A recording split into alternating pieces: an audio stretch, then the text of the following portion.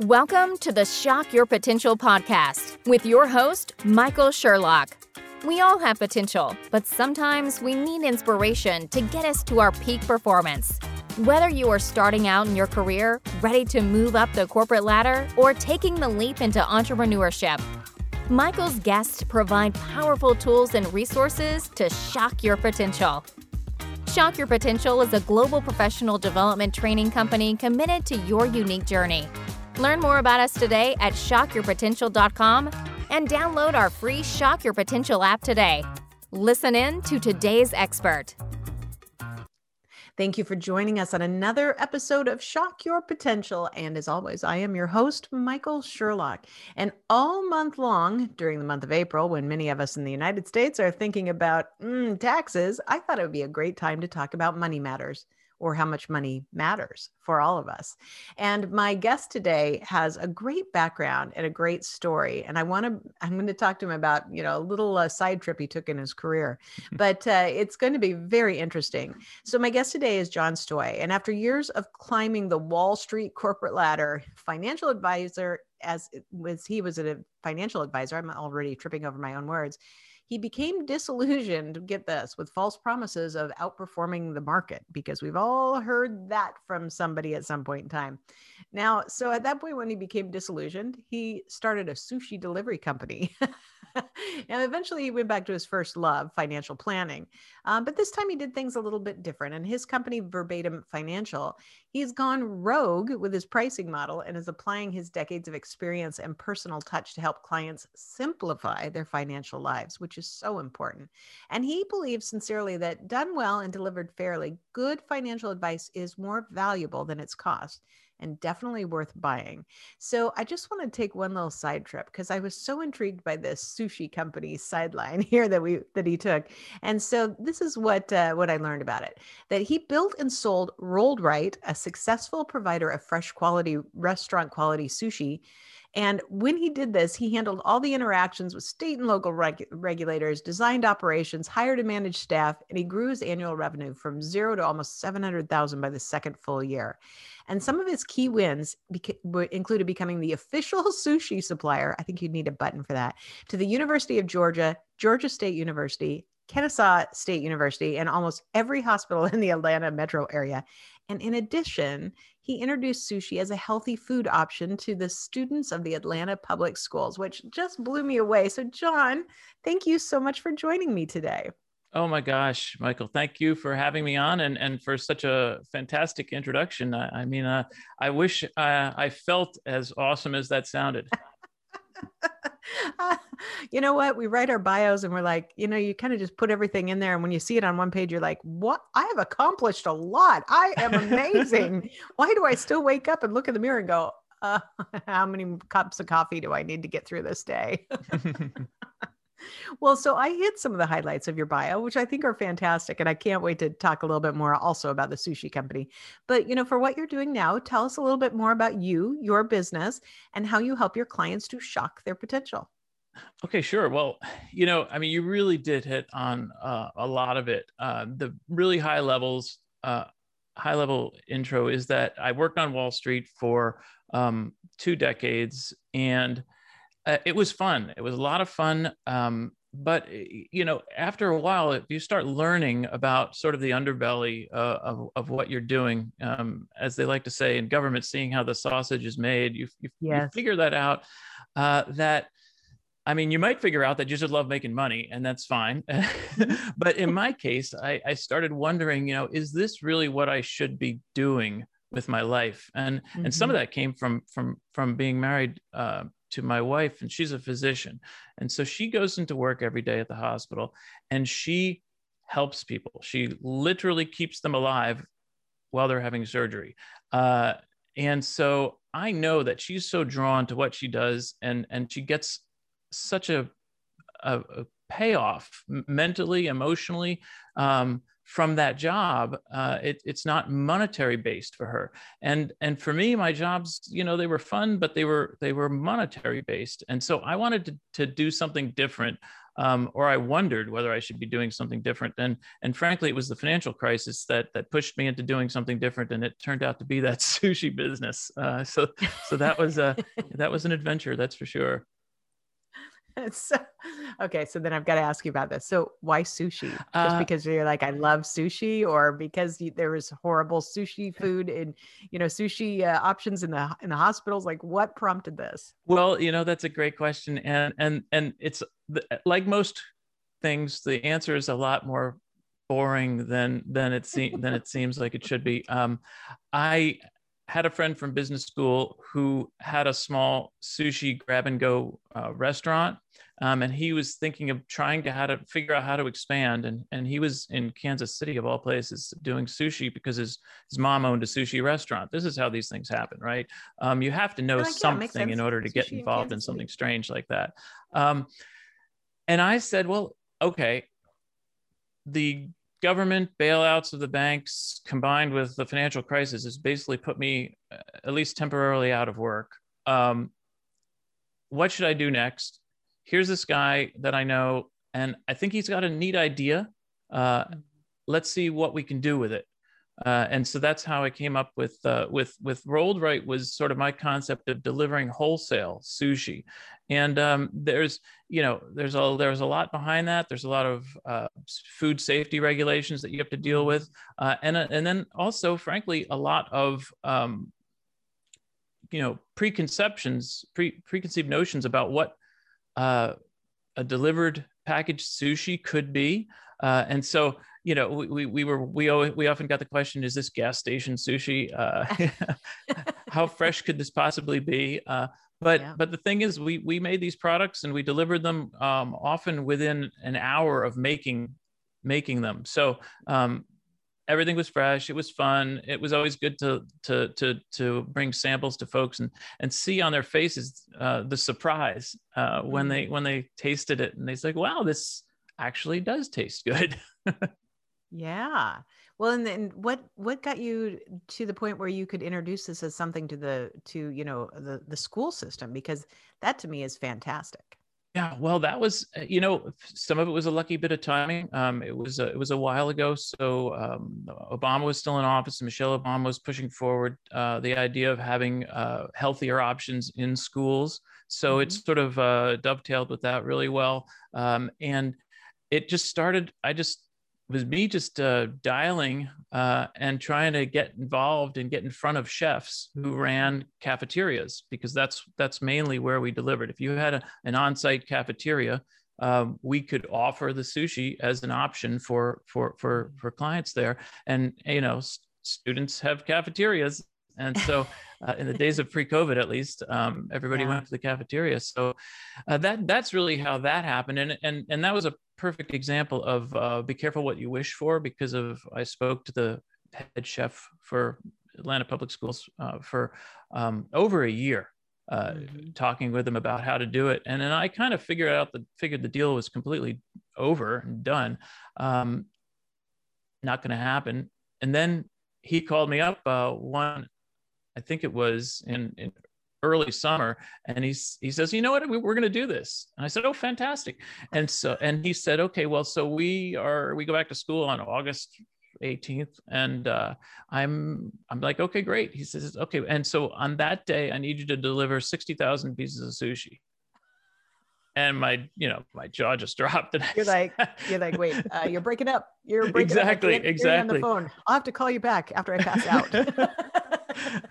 And so then obviously we went through a bit of a back to reality adjustment and figured out how to do it. But it was, again, if you're an entrepreneur, those are the types of phone calls that you get, and you have to be prepared for. You have to. Yes. When I talk to clients, when I'm talking about I talk about their investments, of course, at verbatim, but I talk about their whole lives, their whole financial lives, and being ready for not only preparing for potentially bad things to happen and protecting yourself and whatnot, but also asking yourself the question, well, what would I do if something really good happened? Because a lot of times people get tripped up on that as well. Yeah, I think that's so important. And it's really actually why I wanted to go, learn more about it because part of the great portion of my followers on this podcast are entrepreneurs or entrepreneurs in waiting. They're like, they want to do it. They're maybe just haven't moved their side hustle to their full-time hustle. Right. And I think it's a great example. It actually reminds me of something that I had going on a couple decades ago where it dealt with fundraising. And when I was selling Avon, as kind of my side hustle. And then I was using it as a fundraising tool with DECA programs, and it was going well. But you have to be prepared for an 8-week delay on payments. And all of a sudden I had the opportunity of a lifetime that I couldn't fund because I had an entire state school system say, we want you in every one of our schools. And I couldn't do it. I could not manage it. And it's interesting because right now, actually, it's something that I'm contemplating re-upping because it was such a great opportunity to teach entrepreneurship and sales to high school students and really drive, opportunity for them. Mm-hmm. And so I'm at the point where I can do those things again. And actually we have many different companies that we're anticipating bringing in.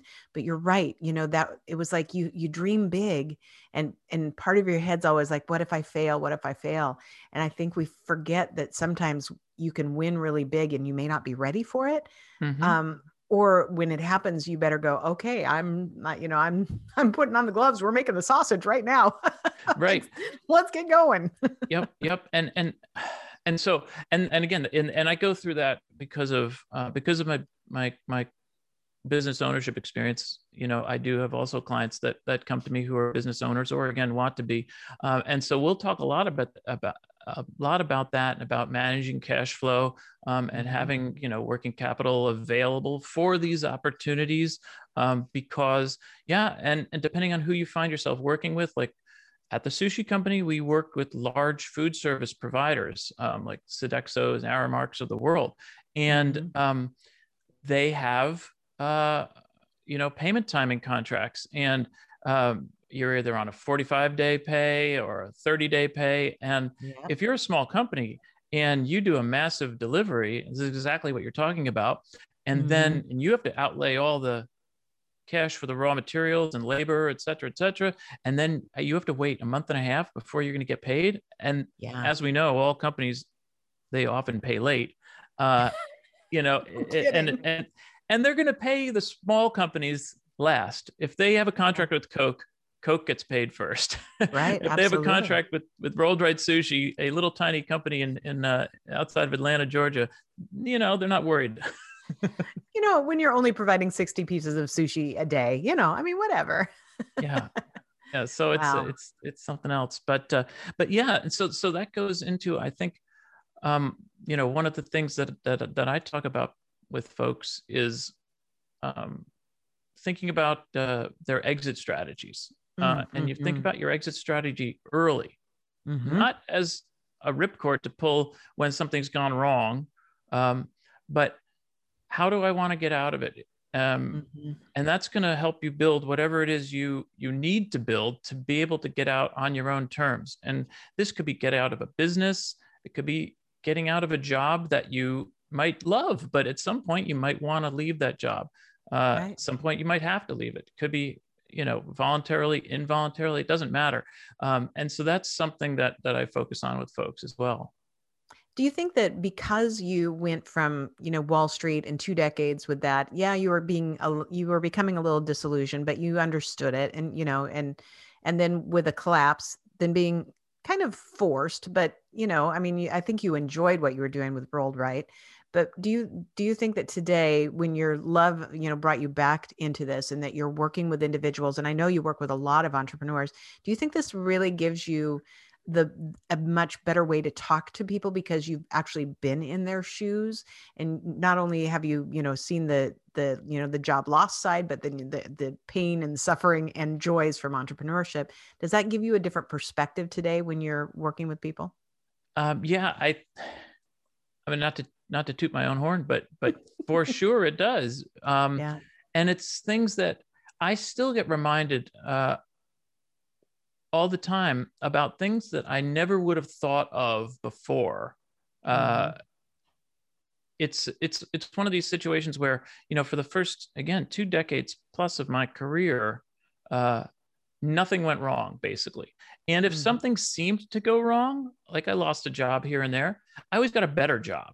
And so I never had to think about how to deal with adversity. And that even was the case starting the sushi business. I just assumed by now, because it would have been almost 10 years later, I assumed by now we would have had, multi-double-digit $1 million company, or would have already sold it for immense riches. And because I had never had to deal with any adversity.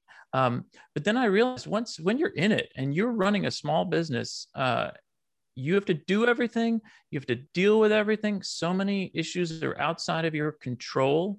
And how you sort of react to those situations is really what determines, what the outcome is going to be. And so I realized that sometimes you do have to lay people off. Sometimes you can't hire all the people you want. Sometimes you can't give out raises.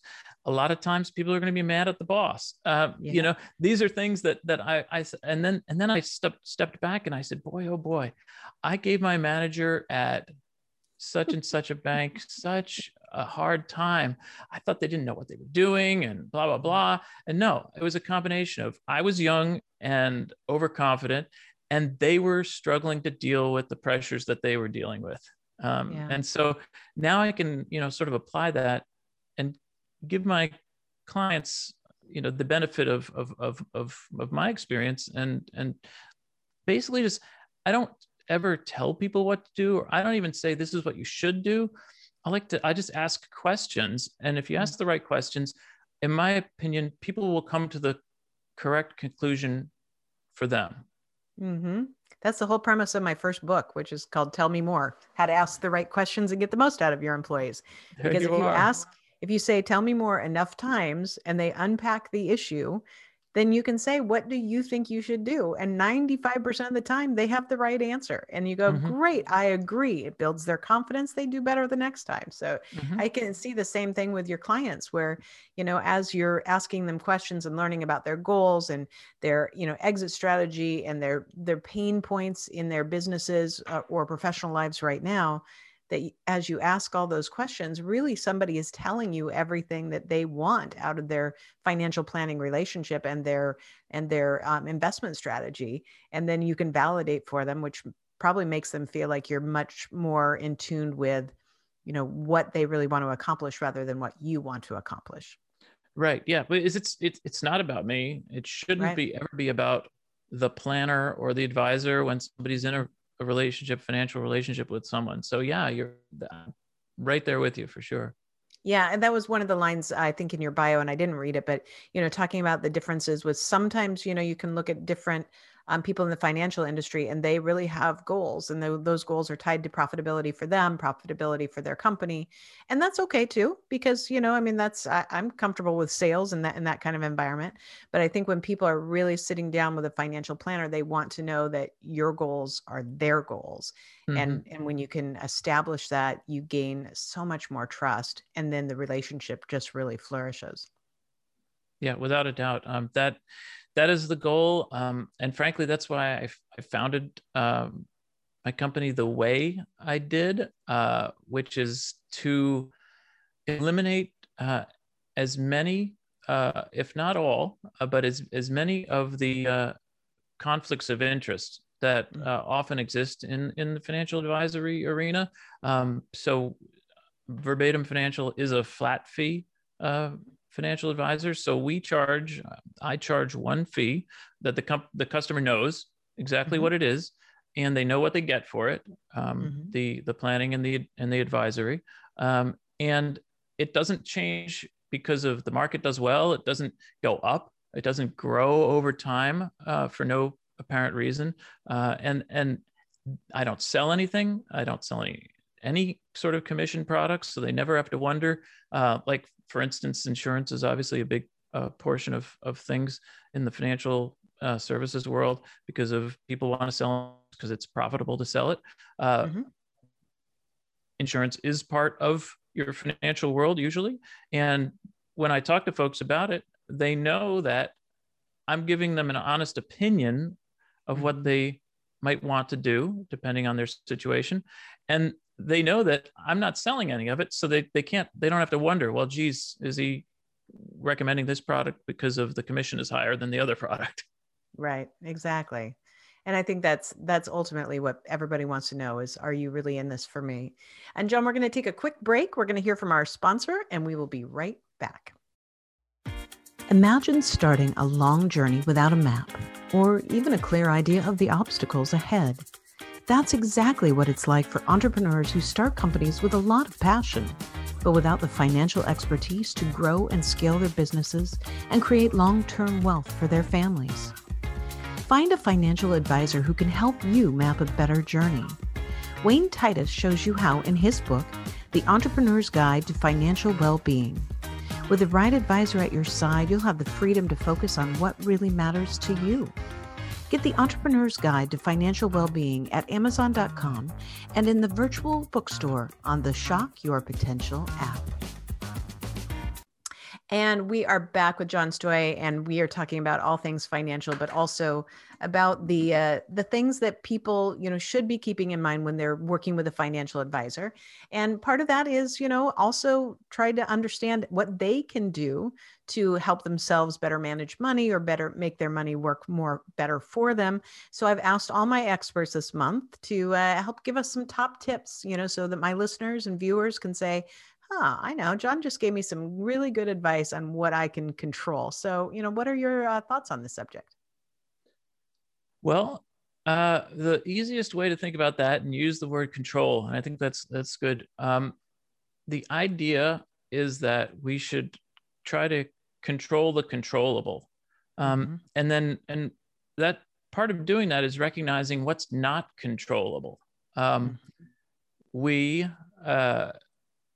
as individual investors, or especially as financial advisors or investment managers, we don't control the markets. We're not going to make your portfolio of investments go up in value. The markets do that. The global financial markets are going to do what they're going to do. We can't control whether there's going to be a pandemic, and so I think the idea is then, again, to pull back, keep it simple. One of my heroes, if you want to call it that, in the financial world is Jack Bogle, founder of Vanguard. And one of the things he said was, in investing, and this is in investing, you get what you don't pay for. The idea being, keep your fees as low as possible. Don't pay for things you don't need. Don't overpay for things for no reason. So what I do and try to do for folks is to help them simplify. Basically, it's that simple. Because it's funny, what you'll find is that, or what I find is that people, especially people who have had relationships with financial advisors, if they become clients and they bring me their portfolios, a lot of times, the biggest work that I do on that side of the business is untying the tangled web of funds and stocks and bonds, whatever that their other financial advisors have put them in, to give them this sense that they're doing something for them. And they're also creating unnecessary complexity for the clients. And all of it is often simply done to make the clients think that the advisor is doing something for them. Yeah, so they're getting more value. Right. They're getting more value by taking more money out of their accounts. The person getting the value there is the advisor. Let me tell you. Exactly. And I think that, for a lot of people, it's daunting.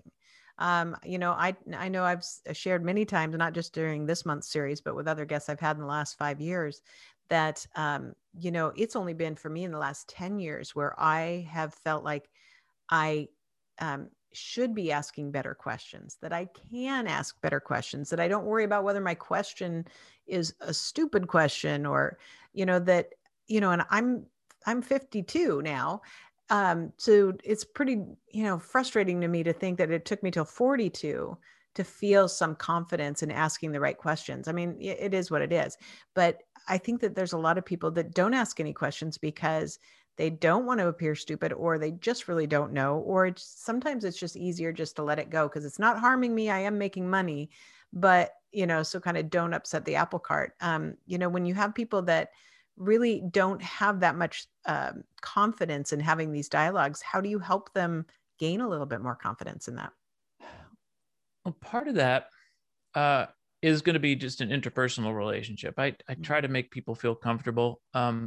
I try not to be intimidating. I don't feel like I am. Like a lot of businesses, the more jargon you use, the less communication you're going to end up doing. Right. Yep, I agree.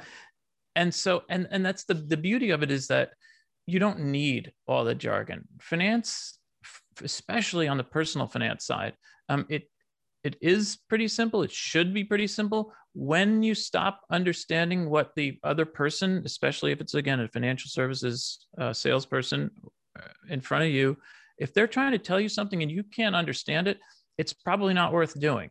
The old napkin idea, that you should be able to put your plan right on the napkin and sketch it out, and it should be understandable to whoever you present it to, that totally applies in finance, because I know firsthand how Wall Street loves to add complexity to financial products, and every layer of complexity is another opportunity to take money out of clients' pockets. And I know that because that was my old career. I actually made some of the most financially complex products ever placed in the global financial marketplace. That was my job. I was a structurer of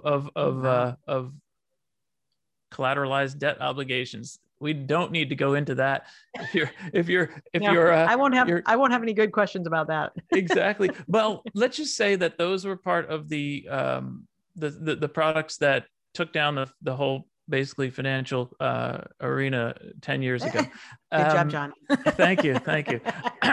And that was, again, one of the reasons why I'm like, this is just crazy. There's no reason for this. And I got out and had my experience in the sushi business, but then, we didn't touch on this, but to let people know why I did get back in it, I sold the sushi company because we had a son, and I was a stay-at-home dad for a little while. And when he got old enough, I decided, okay, I want to get back into finance. What can I do? How can I bring something to bear? And I'm not going to change the world. But if I can, help a few folks with their financial situations, then that's the goal. I love it. It's great. And John, we'll have all your contact information on the show notes, but just in case somebody wants to look you up right now, because they're like, I think this guy is the one I've been looking for. What's the best way for them to find you and reach you? Really, just to go to the company website, verbatimfinancial.com, and there's a button, reach out, and I'd love to hear from folks. I'll also put it out there that I do enjoy, and I hope people will tell from listening here, I enjoy answering questions. I don't mind answering a question or two. Nobody has to think that if they reach out to me, they're going to immediately get sold on becoming a client or anything like that. So this is something that I enjoy doing, and I hope to talk to as many people as I can about it. Excellent. Well, and before we go, do you have any last words of wisdom or pearls of advice for my listeners and viewers?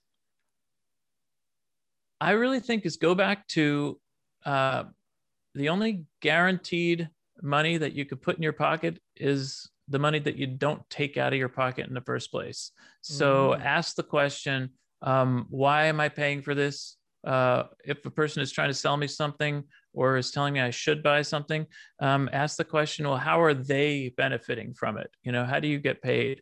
And that will help you, I think, especially in your financial world, keep a little more money in your own pocket for later.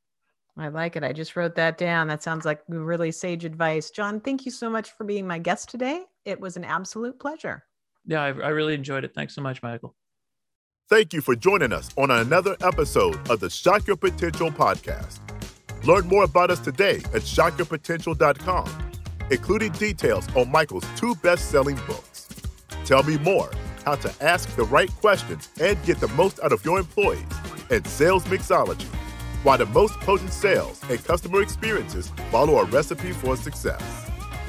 Make sure to check out our Shock Your Potential app, on-demand professional training resources to help you excel in your career.